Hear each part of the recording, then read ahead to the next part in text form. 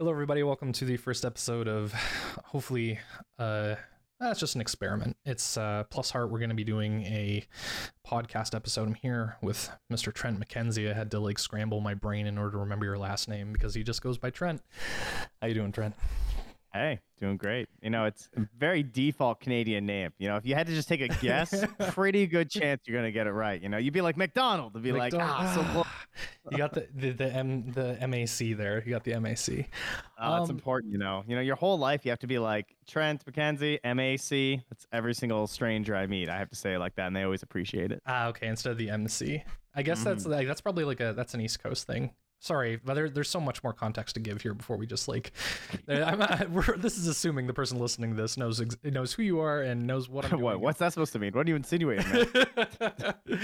Okay, short version. PlusHeart, my experiment into still writing about esports despite being very burned out from esports, but I wanted to focus on the things that I care about in esports, which is about human connection and how all of us that are kind of working either, from the smallest streamer to the biggest investor, we have a connection to this weird ass wonky industry, and I kind of wanted to talk to some people about it. So I've done a bunch of writing so far, and I was just thinking, I'm like, hey, what's easy content? Let's just talk to people. I don't have to edit that. I can just start and finish it. No, I have pertinent questions for, people who I think are smart and people who I want to hear from. And Trent, you happen to be one of those.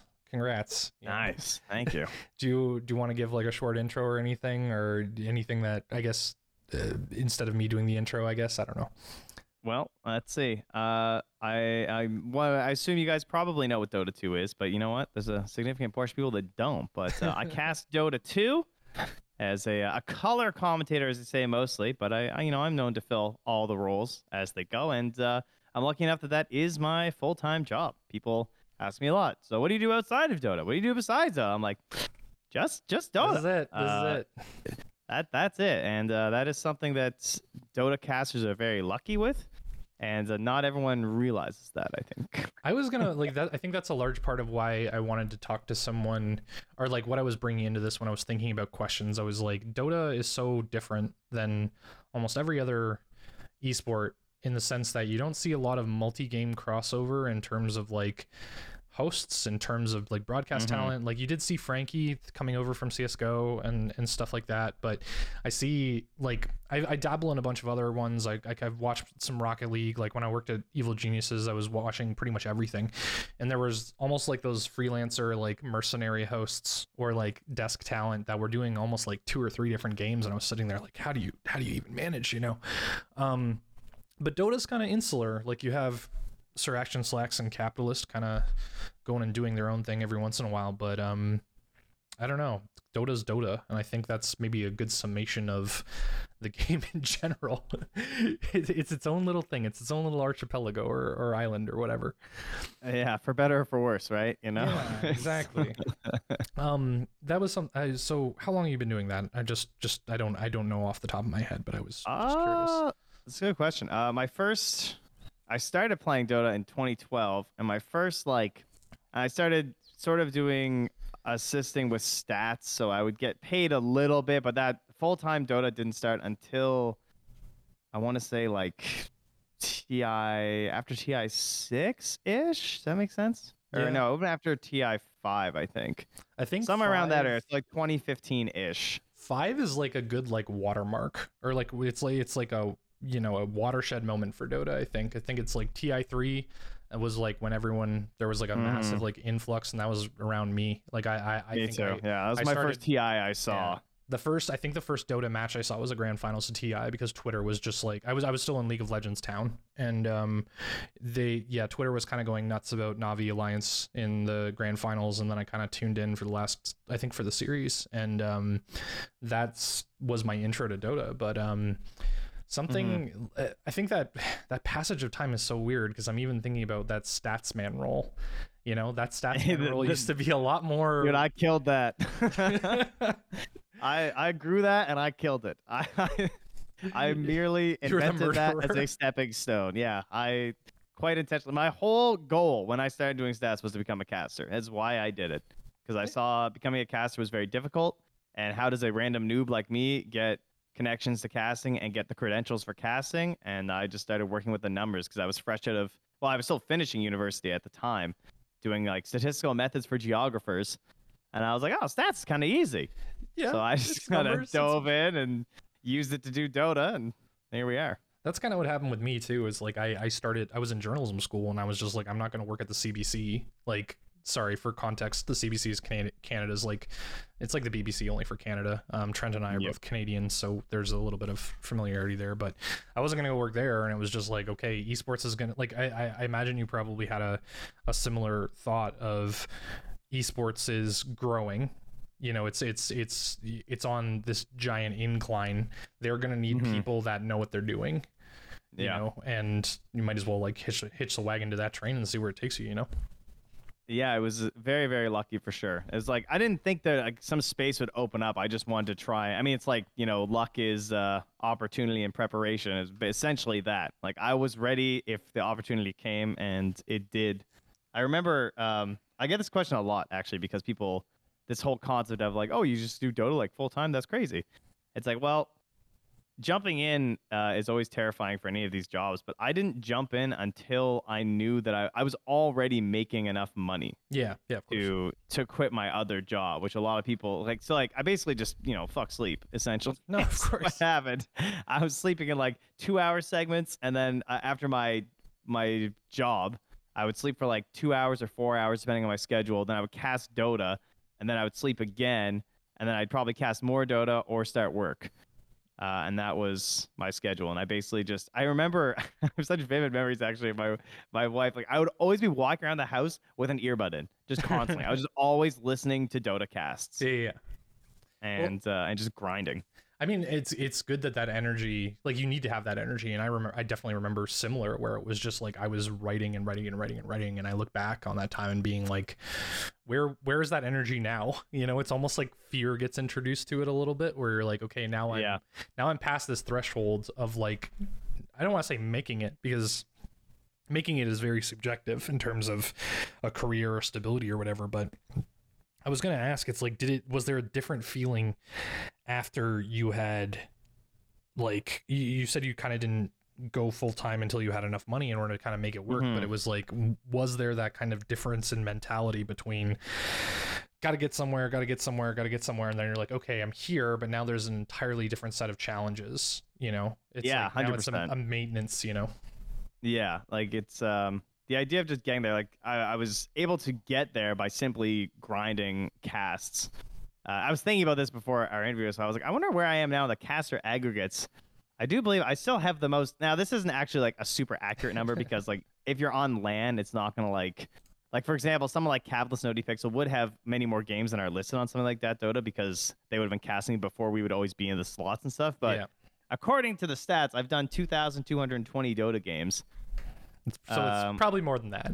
Probably much more. Yeah, it'd be like probably a couple hundred, maybe more. Most of my games, I am in the lobby based on like how setups changed by the time I started being on LANs and stuff. So, isn't I think that's a lot of hours. I think about this a lot, but it's like, isn't it interesting how technologically like Dota was so far advanced from a lot of games, and then it's like, oh yeah, and then that's the only reason I could even do it, because like the API, right? Like the numbers were just free.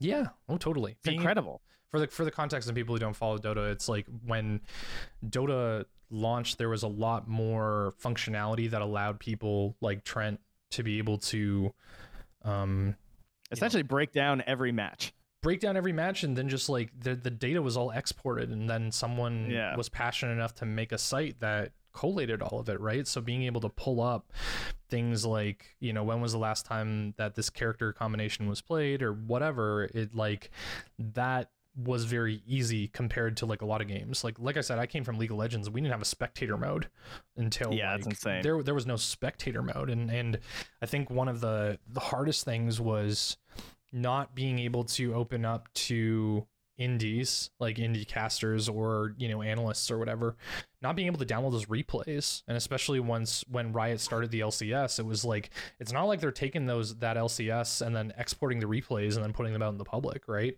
You're pretty much doing all your analysis and media creation and stuff like that off of Just an image off the broadcast. You know, like insane.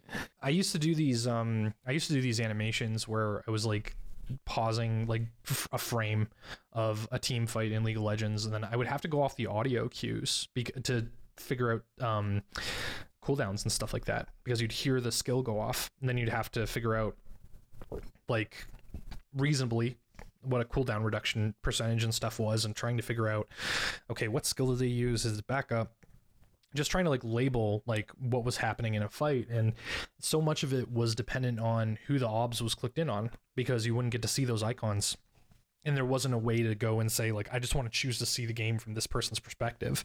So it's interesting, the passage of time just being like, has Dota, like, I think Dota's like lost that advantage. It used to be like so robust, and it used to just be like so far ahead of everyone else, like the ticket system and the gambling, or not the gambling, but just like, you know, even something like drops now, you know, like something like drops are completely built into people's marketing, you know, strategies, instead of just something like incidental for those items. It's crazy.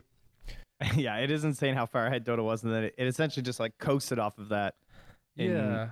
You know, it required less attention in a sense, because it was so far ahead on so many of those categories. I think if there's like a history book of esports, I think Dota's so like, you can't talk about Dota without just being like, Valve is so weird, you know, just as like a company. You can't like almost write about Dota on the same terms as every other esport, because Valve loves its automation, and Valve loves its like, it has its values, and it has like its way of doing things, and it's like, you can't go and just like track Riot and Valve as if they're like similar beasts. Like, they're completely different. Yeah, one is going by that typical structure that you would expect out of most companies, be it gaming or not, and then one is just a like total free for all Westerner sort of gold rush, for better for worse. It's essentially just a frontier town.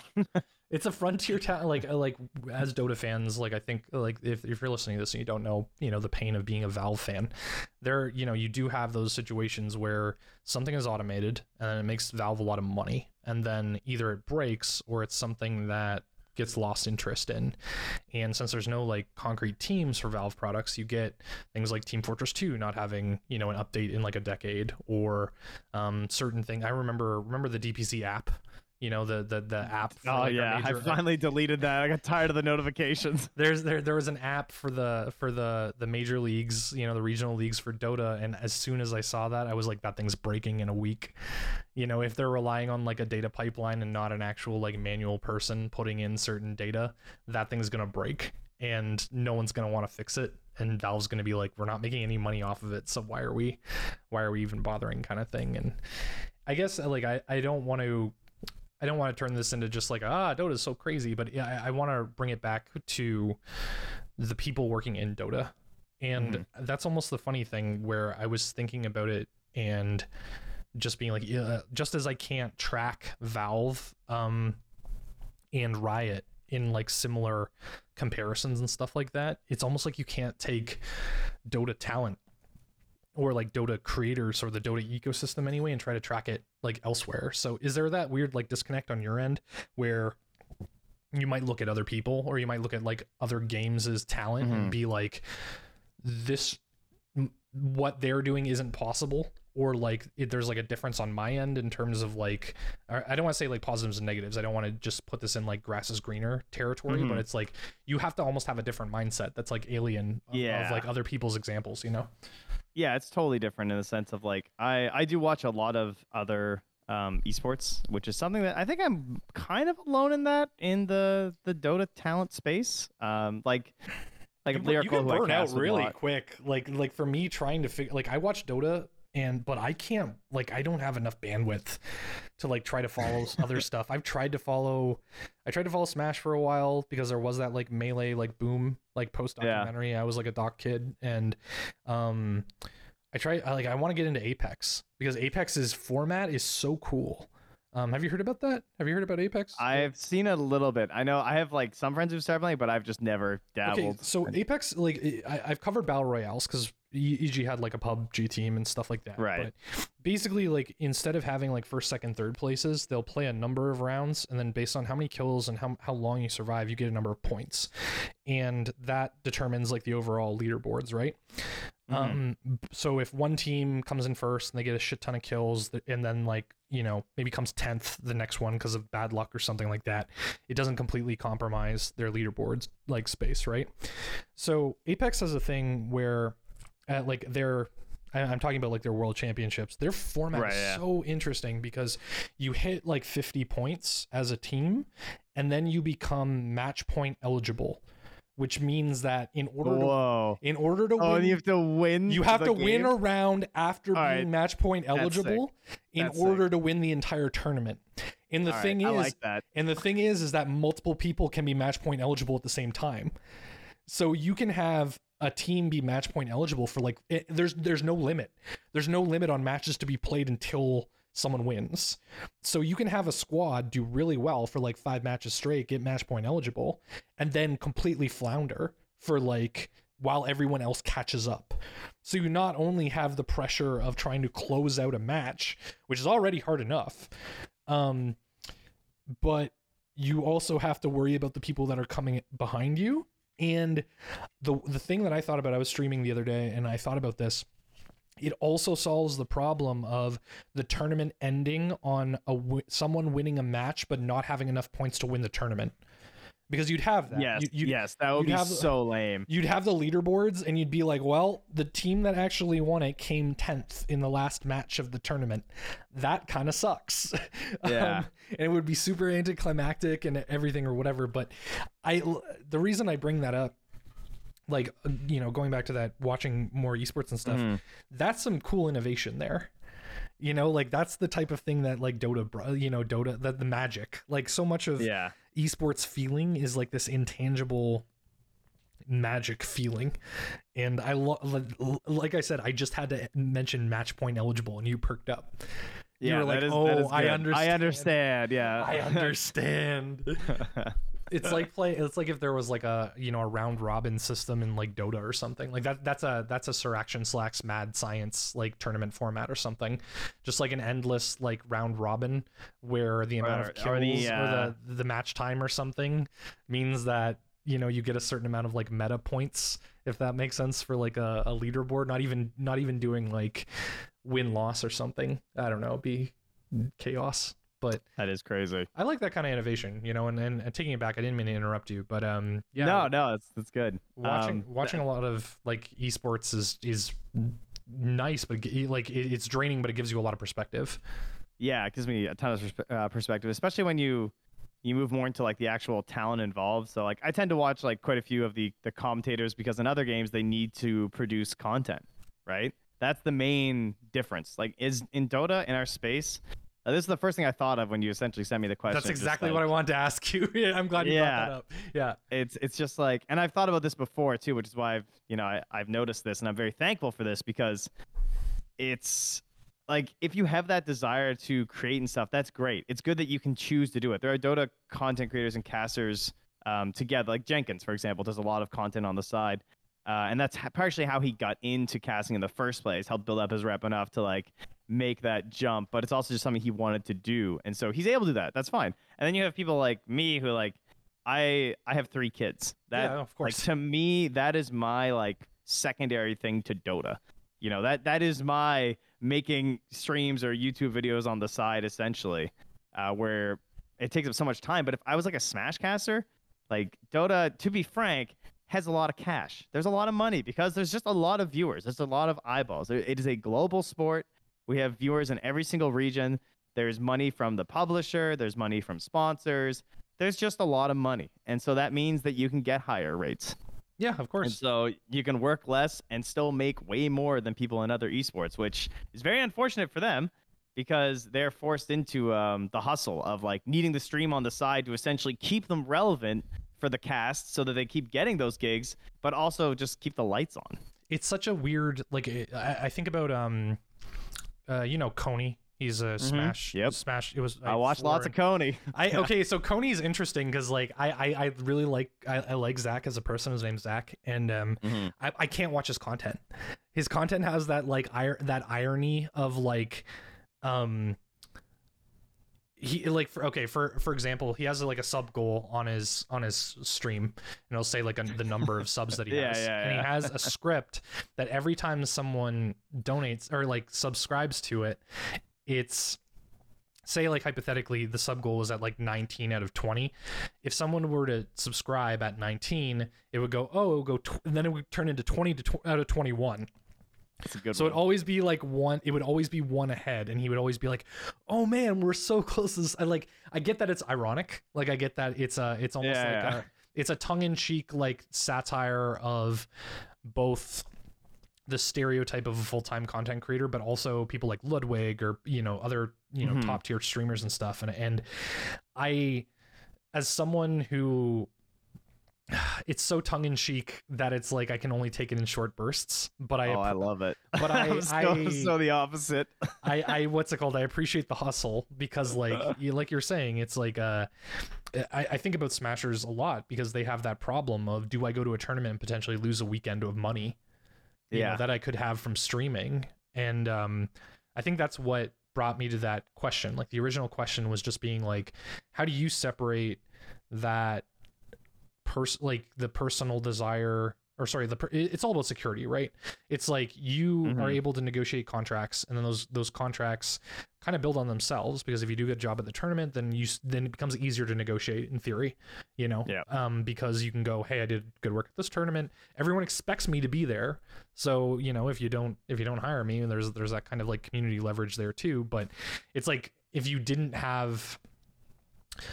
the timing didn't work out like it did for you, there is that kind of balance of, okay, how do you cast like officials and then still find the energy and the desire to do all this like side content? And I'm happy that Jenkins is doing what he's doing, and Jenkins is probably the one like esports creator I have subscribed, and I never feel bad about clicking on a video of his. But yeah, he puts a lot of heart into his content. Well, he puts a lot of heart into his content, but he's doing something that I've always wondered why more Dota, like people who want to do Dota content, don't do, is that the entire game is built around, you have the ability to download any replay, and watch it asynchronously. Like you don't have to have it catch it live, you can just download a replay and have it ready ahead of time and curate it and see, like what this is happening or whatever. So when I see is like Herald replays, so for context, Herald is like the lowest bracket of ranked skill in Dota. So these are people like, I'm bad at Dota and I'm not there, I'm fairly ahead. Like these are people that it's almost bewildering how they can still be there. They just don't want to put the effort in, essentially.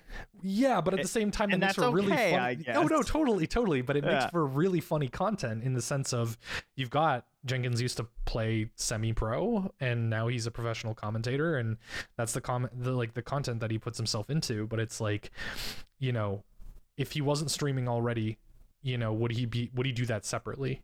You have that kind of, I'm streaming, but then okay, we're gonna take a pause. We're gonna do an intro for YouTube, and then essentially have the video be edited from that stream content. So it's about like efficiency, I guess. It's about efficiency of like, okay, if I'm streaming, I might as well create something that can be clipped for later. But I don't know. When I was thinking about this, like I said, I was just thinking about like, okay, like there's so many casters that either choose not to do that, or you've kind of got like, like Shiver and Owen, OD Pixel and Shiver they stream fairly frequently.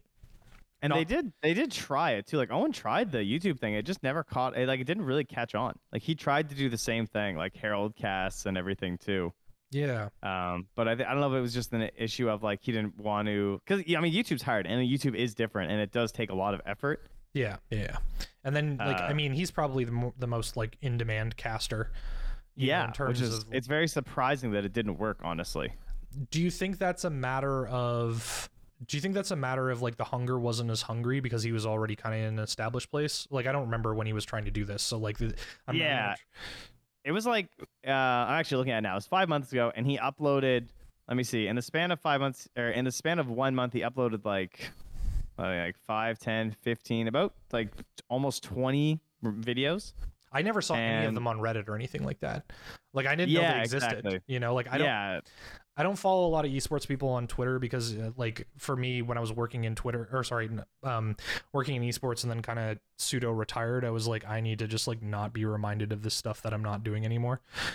So I just like unfollowed a lot of people, not out of, you know, personal hate or anything, but just, you know, self-preservation. But I didn't even see that like anywhere. And it's weird. I think Jenkins has like an editor, if that makes sense. And I think that it has to be a mindful thing to start to treat it like a business.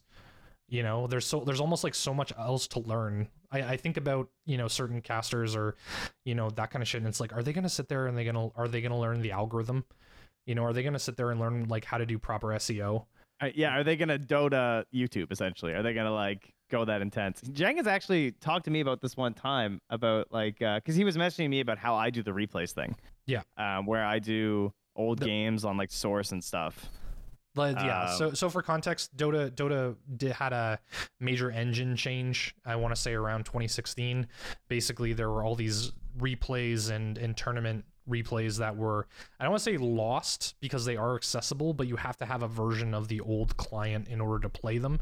And then everything from like 2016 onward is like on the current system.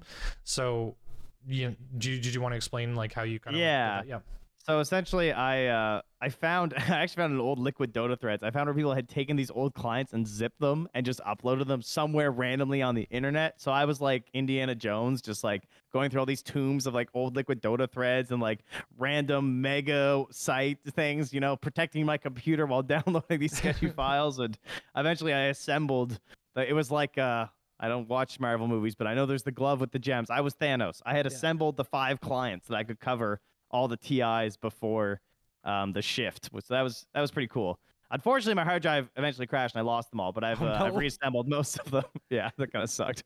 But anyway, I found the message here from Jenkins where he said, yo, I remember I was watching your stream, you're watching old games, blah, blah, blah. And he said, I want to watch TI1 and stuff on stream because I think it would be hilarious. And he said, do you want to come on? I want to put them into YouTube videos because I think I can find some clickbait stuff, and I'm pretty sure old replays would be some YouTube gold mine. Like he has the zone, right? No, the zone. You have to be shameless. You have to be shameless. Yeah, exactly. And that's what I admire that about Coney, who we mentioned before. I can't. There's still this thing in my head that is still trying to be like, oh yeah, if you just like make content that's good, you know, you'll be rewarded by the karma of the universe kind of thing. But it's like, you got to kind of sell out, you know, you have to have that mindset of like, what's going to do well. And there are those like, not esports specific, but I watch a lot of those like 2-hour retrospectives on like Oblivion, you know, or something like that, where it's just good background noise. And those people, like, there's like 2 ways of going about it. It's like you do those kind of videos so infrequently that you get carried by the like Patreon revenue, where you say, okay, well, this is going to take me a lot of time, and then people recognize the intrinsic value of it, and then the Patreon money will kind of like sustain you in between whatever. Or you have to rely on the algorithm, where you're doing such regular content and you have an understanding of how that algorithm works, that's how you're onboarding new people. That's how, like, onboarding is the hard part. You know, it's so crucial to like I was saying, where I hadn't seen those OD Pixel videos on YouTube, or sorry, on Reddit. And it's like, if I had, then maybe I'd be in the same position that I am with Jenkins right now, where that's probably how I found his channel, was just like, you know, maybe I was subscribed to him, maybe I'd be a regular watcher or something like that. But that onboarding and that kind of like mindset of like, where is my growth coming from? How can I, you know, not overthink it, you know, not pay attention too much to the numbers, that kind of stuff, while I'm actually like creating stuff and growing. It's like, all that has to be on purpose. It can't be by accident anymore. I actually did not use YouTube until like probably whenever Guilty Gear Strive came out. I was pretty sure this sounds like, you know, 2021, like COVID, like late COVID. I never used YouTube, like, ever, for anything. I didn't watch YouTube at all. And so it is interesting to me because I still don't understand some parts of it. Like, kind of like we were just saying, like, today, I happened to just come by. Now that I do use YouTube, you know, the algorithm's in there. Yeah. It's doing its thing. I got recommended a mango combo video. Smash player. I saw the video. I watched it. It was like 8 minutes long. I was like, damn, that's sick. It's only like 10 days old. Sick video. And I saw they had like 60K views. And I was like, oh, that seems kind of low. And then I got recommended this guy named Awesome Sauce, who has like 260,000 subscribers. He's a much more casual, like, yeah, basically casual, I guess, like Smash content creator. Like in tone. Yeah. Yeah, and he has a video of the other worst character in Melee, and it's just showing like Bowser and Kirby, who are notoriously bad in this game, and it has 616,000 views from just like 2 weeks ago instead. And I was just like, that's crazy to me, because like this combo video was so insanely sick. This is some of the sickest like Melee I've ever seen. It's so interesting that like that YouTube, that it's that Summoning Salt fan face, right? It's like it's that video essay, like. They don't really, I don't know. They're not there to watch the gameplay as much as they want to hear about the gameplay, if that makes sense. Oh, totally. Like I'm big on YouTube and for certain channels, and like I've been watching like Red Letter Media forever, and they do a lot of like B-movie stuff, and their format is pretty. They've got some really good production value, and they've got some good format. Like they kind of made it's kind of a bad example because they made their kind of like initial swell of popularity like I would say what the metagame now is of YouTube, but I think they make over something like $40,000 a month on Patreon, and damn. Yeah, but they're at that point where it's self-sustainable, right? And it's almost like bringing it back to the original topic. It's like, you know, it's that contract work. You know, it's a similar thing where, okay, you can kind of now have a bit more focus on stuff that you want to do, or stuff that you like, you have a little bit of luxury there, you know? I don't know. I find that interesting from, like I said, from the talent perspective, because it's similar with, like I was saying about the, like learning the meta systems of things. I've noticed that with with pro players, and not streamers, but pro players, is that they're so focused on their game that if I was in their position, I get the feeling that, oh, I would know how my stream worked, you know, or I would know how to like, I know. Yeah. I would know how like a bot, like my chat bot works. Like when I was working for EG and trying to be like, okay, well, how do I put that? There was that 9K MMR bot that when you use the command, it would tell you all the pro players that were in the match or whatever. And it was one of the rare streams for our TZ. And he didn't have that bot in the chat. And Phil, the EG manager at the time, is like, hey, can you do this? And I'm like, I can't without like Artur actually giving me access to be able to, you know, do this, you know, at a permissions level. Like I can't just do this even as a moderator. He has to give me explicit permission. And trying to do that in the middle of the stream is obviously like stressful and something they probably don't want to deal with. But like, I don't know, if you're a player, like I said, it's just like you're not using every part of the animal, if that makes sense. It's actually at the end of that conversation with Jenkins, he said, and I quote, "You got talent money. Hire an editor. They're cheap." Slacks has a whole squad of them. YouTube's insane for blowing up your stream. And he's like, if you ever want to do it, like, I'll help you with thumbnails, retention, all that stuff. And I'm like, thank you. Like he's going after that beast. And that is the thing that a lot of us just like aren't doing in Dota. Again, for me, it is a conscious choice. Like, no, I totally don't. I don't blame you, dude. Like, I'm not gonna. Yeah, no, but but at the same time, it's like, it's definitely there. And like, is it that much effort for like the amount of value that's in it? Like, if I actually said, like, if I stopped getting invited to make tournaments, that would be my pivot, 100%. I would just like, I'd dive into that. Or if like, you know, if the travel becomes too much with those kids, damn dare kids that I get, the youngins, you know. That is a path, and it again just speaks to what is essentially privilege of being a Dota caster compared to everyone else. We just like, my one job is to make sure my casts are good, which is truly the best thing you could hope for, because doing the other content in their games, I'm sure, makes them better casters and stuff in other ways, and it does help. But like, I don't even have to worry about that. When I stream, the only reason I even started streaming is that I noticed that it made my prep better. Because before, I was just doing the same thing off stream. Yeah. And by streaming, you might as well get some sub revenue and stuff like that, right? It's like dude, covers all my games. You know, it's good. Well, you don't have to sell those first blood chests for $10,000 or 10,000 Steam bucks a year. Mistakes were made. I got two of them. I think for I was working for Dota Buff around the time of 2017, and I was gonna leave the company, and they wanted me to. They were like, "Oh yeah, everyone from the company is gonna go to TI7," and I was like, "I don't feel comfortable." Like I literally like put in a call with my with the owners at the time, or I think they're still the owners, but I was literally like, "I don't feel comfortable like you guys paying for this trip and then me immediately leaving after," and they were like, "Thank you for doing that," but the repayment for that was like, they gave me like 2 of those. Like we were talking about earlier, Dota has the ability that if you're attending the international in person, you can tie your badge to there's a kiosk that enables you to get in-game drops, which are like in-game items from certain events. And because they're so exclusive, because you can only get them at one tournament a year, they sell like the ones that I sold for $300 each for a chest. Yep. Some of them are worth up like 1,000. Yeah, because it's a certain item, or that was the unboxed chests. Like the thing was that you were paying $300. You could unbox them and maybe get something that was like $1,200 worth of like an item, but you could potentially lose a lot of that value if you just unboxed something that wasn't as good. But the thing is that like I think it's interesting in the sense of with the old replays.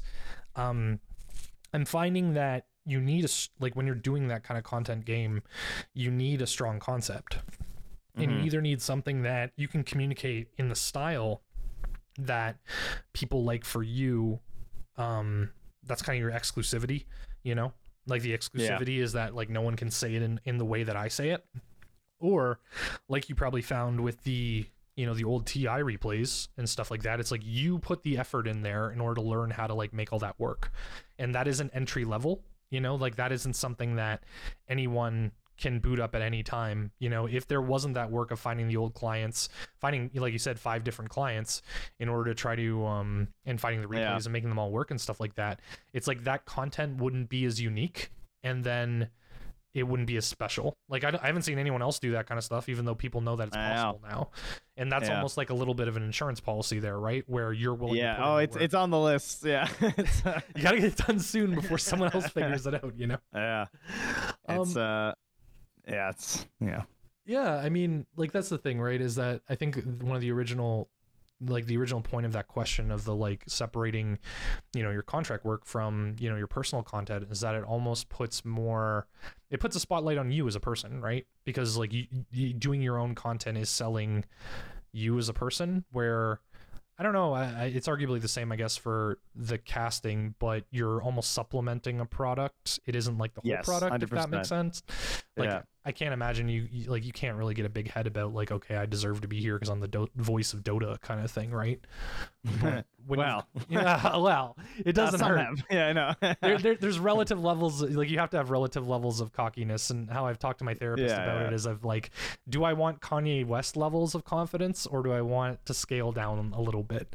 Because there's varying degrees, and you have to like, you believe you need a little bit of an ego, just a little bit. Yeah. You have to believe that you deserve to be there. Listen, all I'm saying is I'm pretty sure if I get hit by a car, I'm gonna live. That's my ego level. It's that's like, your ego level. I think like 30 kilometers an hour, I got that. That's the airbag. The giant ego is just the airbag. Yeah. But I mean, with that in mind, it's like, do you think you'd have difficulty like putting that spotlight on yourself, for like solo content, if that makes sense? I don't think I would, but I could see maybe, I don't know. I guess maybe to get into this job in the first place, you kind of have to have that bit of that ego itself. Like I can think a lot of people who wouldn't really have that problem in the space, but it would be a different beast for sure. Like it's because in a sense, you're trying not to do that, as you said. Like you're trying to be a supplement, because in the end, we're trying to prop up, or as I read in one thread today, we're just leeches. So. Well, I mean, it's partially there. We need a good host. That's right. It's more of a symbiotic parasitic relationship, but I take it. I think that this was the thing when Artifact came out, or Dota Underlords, because like Valve loved to give us hope. Valve loved to like launch, when they launched Underlords and when they launched Artifact, they basically took all the Dota talent and like put them, got them to do like a intro stream or whatever. I remember watching something with Slacks and Sheaver and Sheepstick and, you know, all that other stuff. And it was just like, it's an interesting and unique position. Instead of having that like forward facing developer or community manager, it's like you guys are kind of put in the position of being a proxy communicate, like a community community Jeez, manager. what happened, guys? Yeah, I mean, is that referencing what I think it's referencing, or? Well, just Artifact, obviously. Oh yeah, floating. Yeah, exactly. But like, I mean, like that ran out of gas, and like I said, it was that was another thing with Valve and automation, right? They wanted to be able to just have the cards have their own fluctuating values, and then have it kind of sort itself out, and then they really took the battle pass. Like that was the big allure, or not, that was the only thing to do in Artifact when it launched, was pay for a thing and then hope that you got 3 victories before 2 losses. And that's what Dota Battle Cups are. Automated tournaments. And Valve did, or sorry, like, you know, they didn't want to put a battle pass together for Artifact, and it was, I felt like such an old man, because when it came out I was just like, okay, it's a game. Why aren't you having fun playing the game for the game? You know, I hesitated there to say it was a good game, because maybe when I was, you know, the first day of it, I was a little bit more optimistic, but everyone just being like, yeah, you need that kind of progression, you need that kind of like battle pass motivation, challenges, and like that kind of stuff. It's like, in order to basically compete with so many other distractions from other video games or backlogs or YouTube or social media or whatever, it's like I kind of came Dota around itself. Yeah, I mean, or Dota, you're essentially that. It's like their own worst enemy, right? Like, how do you fight versus Dota? You have to make a competing product that essentially depends on these players being pretty much addicted. Let's be real. A lot of Dota players are pretty much addicted to Dota, and the idea of like, it's so engrossing to them that it's very hard. If you're not a Dota player, it's essentially hard to play other games. And I'll say this just because Dota is insanely good. It tests you in a way that no other game tests you. It hits like, as someone who's recently started playing a lot, like seriously, man, like I've started playing more lately since like my 3rd child she's getting older, and that's great. And like playing is really good for commentating, and I haven't done enough of it lately, so I'm really on the grind. And like, oh my God, I could feel the mental shift within like a day. And I had to talk to my wife about it. I'd be like, I am sorry. Dota is just, sometimes the game ends, and like because it takes all of you for that Dota match. If you really want to win, it takes all of you. Like every single part of you is trying your best to win this stupid game. And then there's like one person on your team who either through their own incompetence or deliberateness is trying to lose. And you're just like, ah. No, I mean, so that there's a couple things there that tie it back to content, in the sense that, and it's similar feelings in a weird way. It's like any game wants to create a fandom around their games, because that's how they do self-sustaining stuff, you know, right? You have an emotional connection with you and your audience, and that gets people coming back. And in a weird way, I think Underlords and Artifact, like they wanted to try to supplement the Dota fandom by giving more lore and giving more ways to play around with that universe. And I bet there are people that really like certain characters that are in that, you know, in that universe, but it's like if there isn't like a big master plan, it kind of falls apart. And yeah. I see that with Dragon's Blood, like the Netflix show. It's like they gave the property to the Studio Mir people and said, go nuts. And I think I wrote a post about this a while ago, where it's like, I don't think that there's like a giant, you know, like Riot would have a boardroom meeting where they would go, okay, well, we need to figure out. Oh yeah, here are the rules on this character. We have how it interacts with this character. Yeah. We have a roadmap of where our plot is going for the next 3 years, in game and out. And even though Arcane, which is their Netflix series, is like completely, it has nothing to do with the game at all, and it's almost like giving more plot than the game has ever given. But at the same time, it's like that was managed. You know, that the characters that appeared there and the settings and everything, because that they want to create that hegemony. They want to create that universe, you know. In Valve, not so much. Yeah, much like getting the talent to do the Artifact thing, I'm pretty sure half the time they literally message Slacks about lore stuff. Oh yeah, 100%. Oh, 100%. I could definitely. I think there was. I saw a posting. Someone was making a joke about Bungie hiring a Destiny historian in order to like keep all that shit together.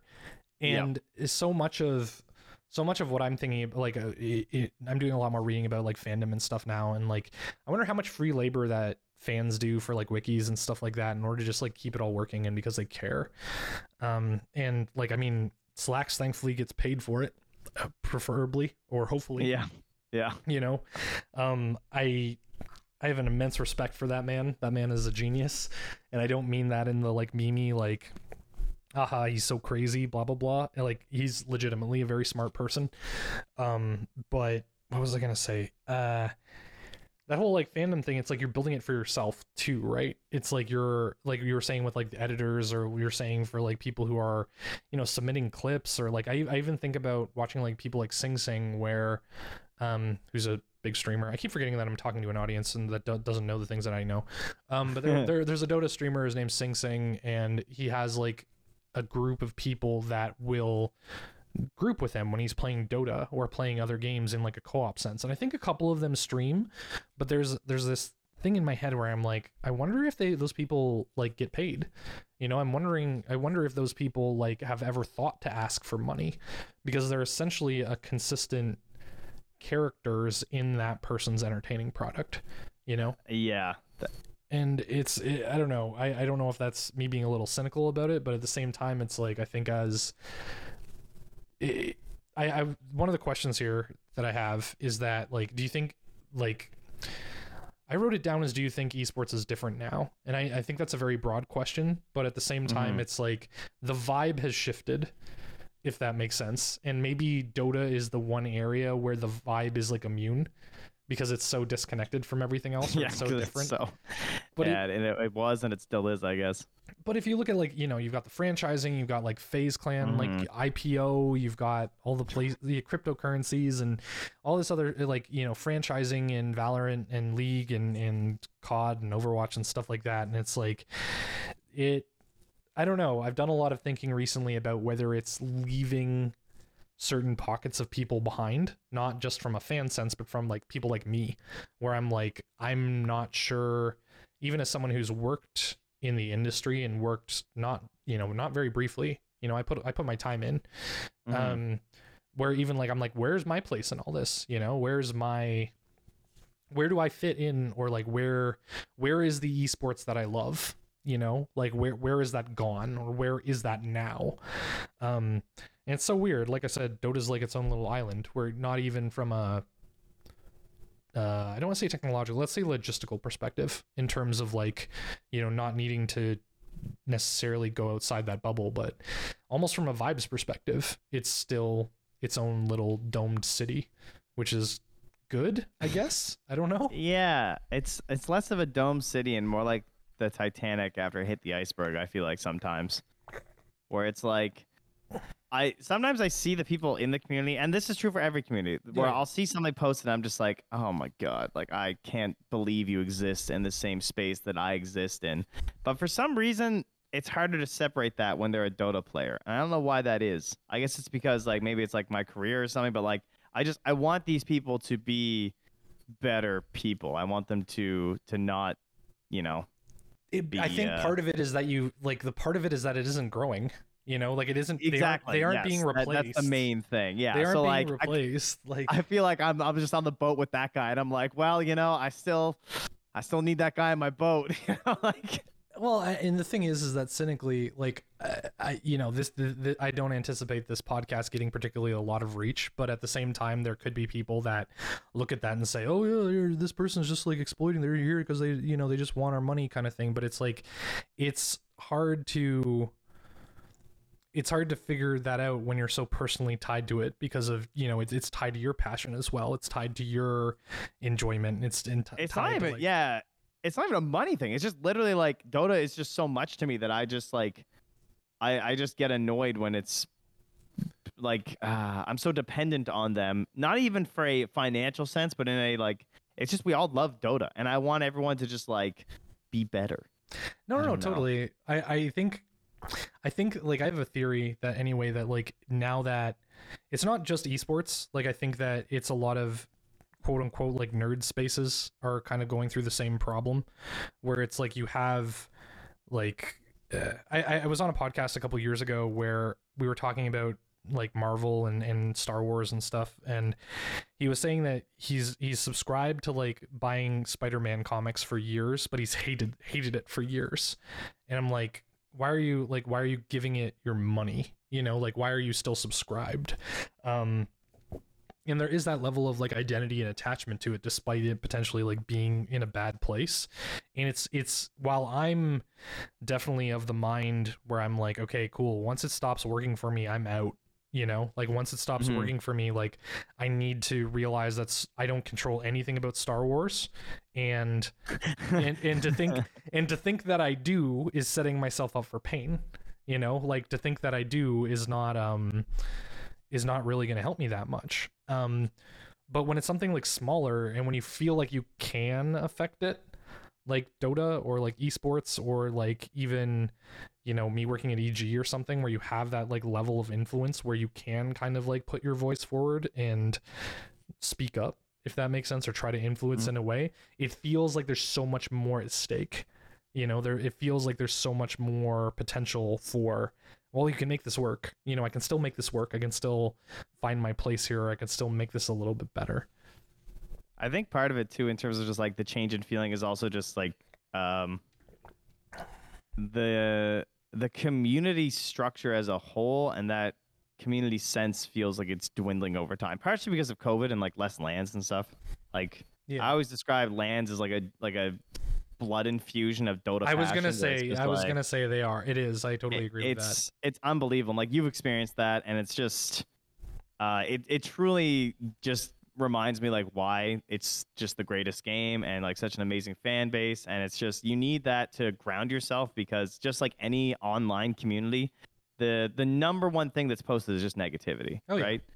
And that's kind of crazy, but it's not a Dota issue. It's literally everything. It doesn't matter what it is. It can be like some communities can be more positive, some can be more negative, but in the end, generally things are just dunking on other people, dunking on characters, dunking on moments, or like that whatever. The dunking is rewarding. Or sorry, 100%. The dunking is reward dead is what I mean. It's like either if you're trying to make content, or especially if you're trying to make content, especially if you're like trying to get, you know, fake Reddit internet points or whatever, hell yeah, dude. That action of dunking is like it prevents a lot of empathy, and it also encourages the worst, you know. Like I'm not about to say I'm some like Puritan or whatever, but at the same time it's like, of course, you know, we've all seen that. Like I've blocked every single news article or single news site in esports. I don't read any of them anymore because they're all pointless, worthless. I know, garbage. The thing is, I've tried to do a lot of reading or research about like, okay, like what does this company do on social, you know? And for most of them, they're just either that kind of stuff, or they're just stealing clips. Yes. You know, they're just lifting it, you know, and it's depressing, but it's kind of how it is. And I think I think to kind of close this out anyway, it's like, I think at least it's like going to a comic convention, I guess, if we're furthering the analogy of like what a LAN equivalent is for like someone that's like into Star Wars or into Marvel or whatever. It's like you can be on Twitter and think that you need to be on Twitter in order to like participate in discussion, and then all you're gonna get is like, you know, the politics of Star Wars, and then the people that are resisting, like, you know, the politics of Star Wars or whatever, or just making a big deal out of it for nothing. Like for all the people that say, oh yeah, Star Wars is getting politicized and blah blah blah blah blah, it's like the content that they're making is the exact same stuff in tone, it's just made for a different audience. You know, it's like if you're complaining that Star Wars is getting more progressive or whatever, it's like, no, like you're just making the exact same content just for the opposite. Like it's just literally a coin flip in terms of tone. You're making the exact same format. You're making the exact same, like, trying to make people angry or dunk on people or whatever. But I guess it's like when you do go to like a convention or something like that, which I guess would be the equivalent of a LAN, or even if you're just like, you know, you go to a local trivia night, or if you go to somewhere where all of a sudden you're just like a little bit less or you're a little bit more disconnected from the internet, and like those kind of spaces like, I don't know, I'm like thinking about TI and whatever. It's like, it was different for me being at TI because I was working, and of course, like, I'm gonna be, connected there. But if you're just there watching TI, it's like you're not opening Twitter, you're not opening like Reddit while you're at your seat, maybe during like a break or something like that. But you're not as wired into it. You can just like focus on the thing in front of you and everyone else having a good time as well, and that fills your tank up. That fills your fuel up. Yeah, and I think I'm sure a lot of the like any scene with like a local or like weeklies and regionals, any of those sort of games must be feeling some of that as well. Moving into like online and having to deal with more of the Dota space, because obviously LANs are still much more infrequent, and in-person things are still more infrequent in Dota than they ever were in pretty much anything else, honestly. Like other than that one year when we had like 22 LANs, like that was pretty crazy.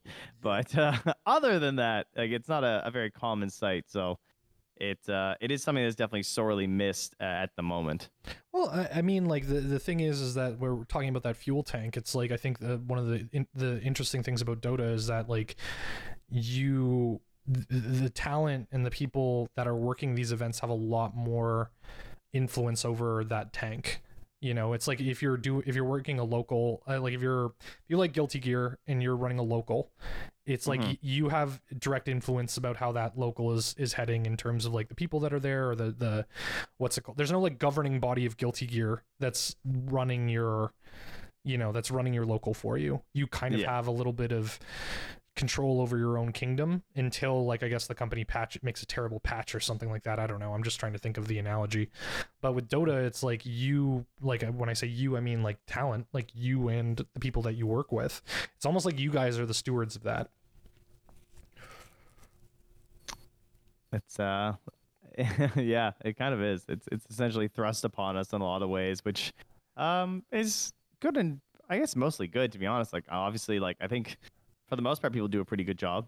Yeah. Well, I mean, like, if you think about it from a corporate structure or something like that, I can't imagine the community manager at Riot or something is like, they're just reflecting policy. Like they're just going, they're just saying what some bigger marketing manager, VP manager or something told them to say. They aren't making that decision.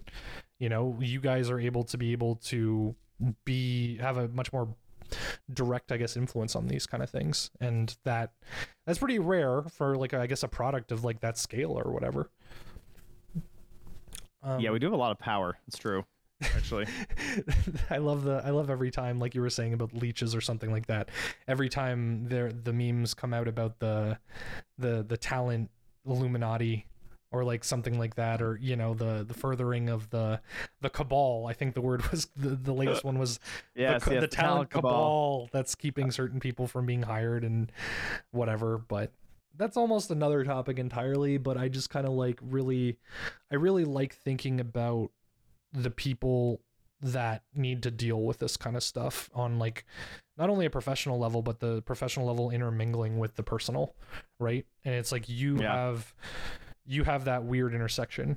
You have that weird intersection of this being something that you're clearly passionate about and something that you have a lot of, I guess, responsibility for, but you do log off at the end of the day and spend time with your kids and that kind of stuff. And that's I'm very unique in that sense. That's another whole, I could talk about that for an hour. I'm pretty sure no one else in this space has like a normal family. I was gonna say it's like, it's such a weird, I don't know. I have a complete, this is probably another like written issue or something like that, but I have this like weird theory that's like percolating in my head where I'm like, you have all these people that don't have transferable skills, or are essentially delaying like the traditional timeline of adulthood, And I think all Dota players are doing that. Yeah, that's Dota players. That's Dota talent. That's esports players in general. Like we were saying about them not wanting to learn how their streams work and stuff like that. It's like, what happens when you get dropped by your team and then all of a sudden you have to manage your own, stream again. All of a sudden it's like, oh, you better learn fast. But no, I think that's a good place to, cut it. But I'm really appreciative for you to, come on and talk about this kind of stuff. I think I don't know. I like doing interviews mostly just because you get that human element and you just like have good conversations instead of, needing to make it super formal, I guess. So I hope you had fun. No, I did have fun. I really enjoyed this because we don't, much like how we toss every single Dota game that goes into the dumpster, which is another thing that I talk about sometimes. That's why I started doing those replays, because I watch old Melee clips. Like I watched old Melee tournaments get better at Melee. Yeah. And I thought it was really interesting in the comparison of Dota, because there are no, you can watch old Dota tournaments and you can learn stuff, but because the game changes, it's we just kind of chuck them aside. So just much like that whole idea of chucking aside, we chuck a lot of just essentially all side content of Dota aside. Yeah, of course. So there's not a lot of conversations about it, period. Yeah, I mean, I think that's part of what I wanted to do, and I think you can identify with this a little bit with at least the older replays and stuff like that, is like we're contributing to like the future of esports, and that, like, I don't know if that's a little too like pompous of me to say, but at the same time, it's like there aren't a lot of resources for people who want to work in esports that like you both don't have an adequate education at like a post-secondary level, for like universities or colleges. I recently got the call up, actually. Oh damn, you're gonna lecture? Yeah, I got the my alma mater. I'm through a friend of a friend of family. We're like, yeah. So we're starting oh god, I wish I could read the article right now. But they called it the esports arena at SMU. And it was like, it's literally located in the Rand McNally basement. Oh my god, I laughed so hard. I was like, Ryerson, the university formerly known as Ryerson University. I think it's Toronto Metropolitan University. They changed their name. I didn't know that. Yes, because Egerton Ryerson is Canada is going through a lot of stuff with its indigenous history. And he's one of those, huh? He's one of those. So we got a lot of those who were cutting those. We got a lot. We got a lot of those. Turns out we got a lot of those politics and potential name changes. You wouldn't believe that a lot of these names were not so great white dudes. It's crazy. I see these names everywhere. They're falling off like wildfire.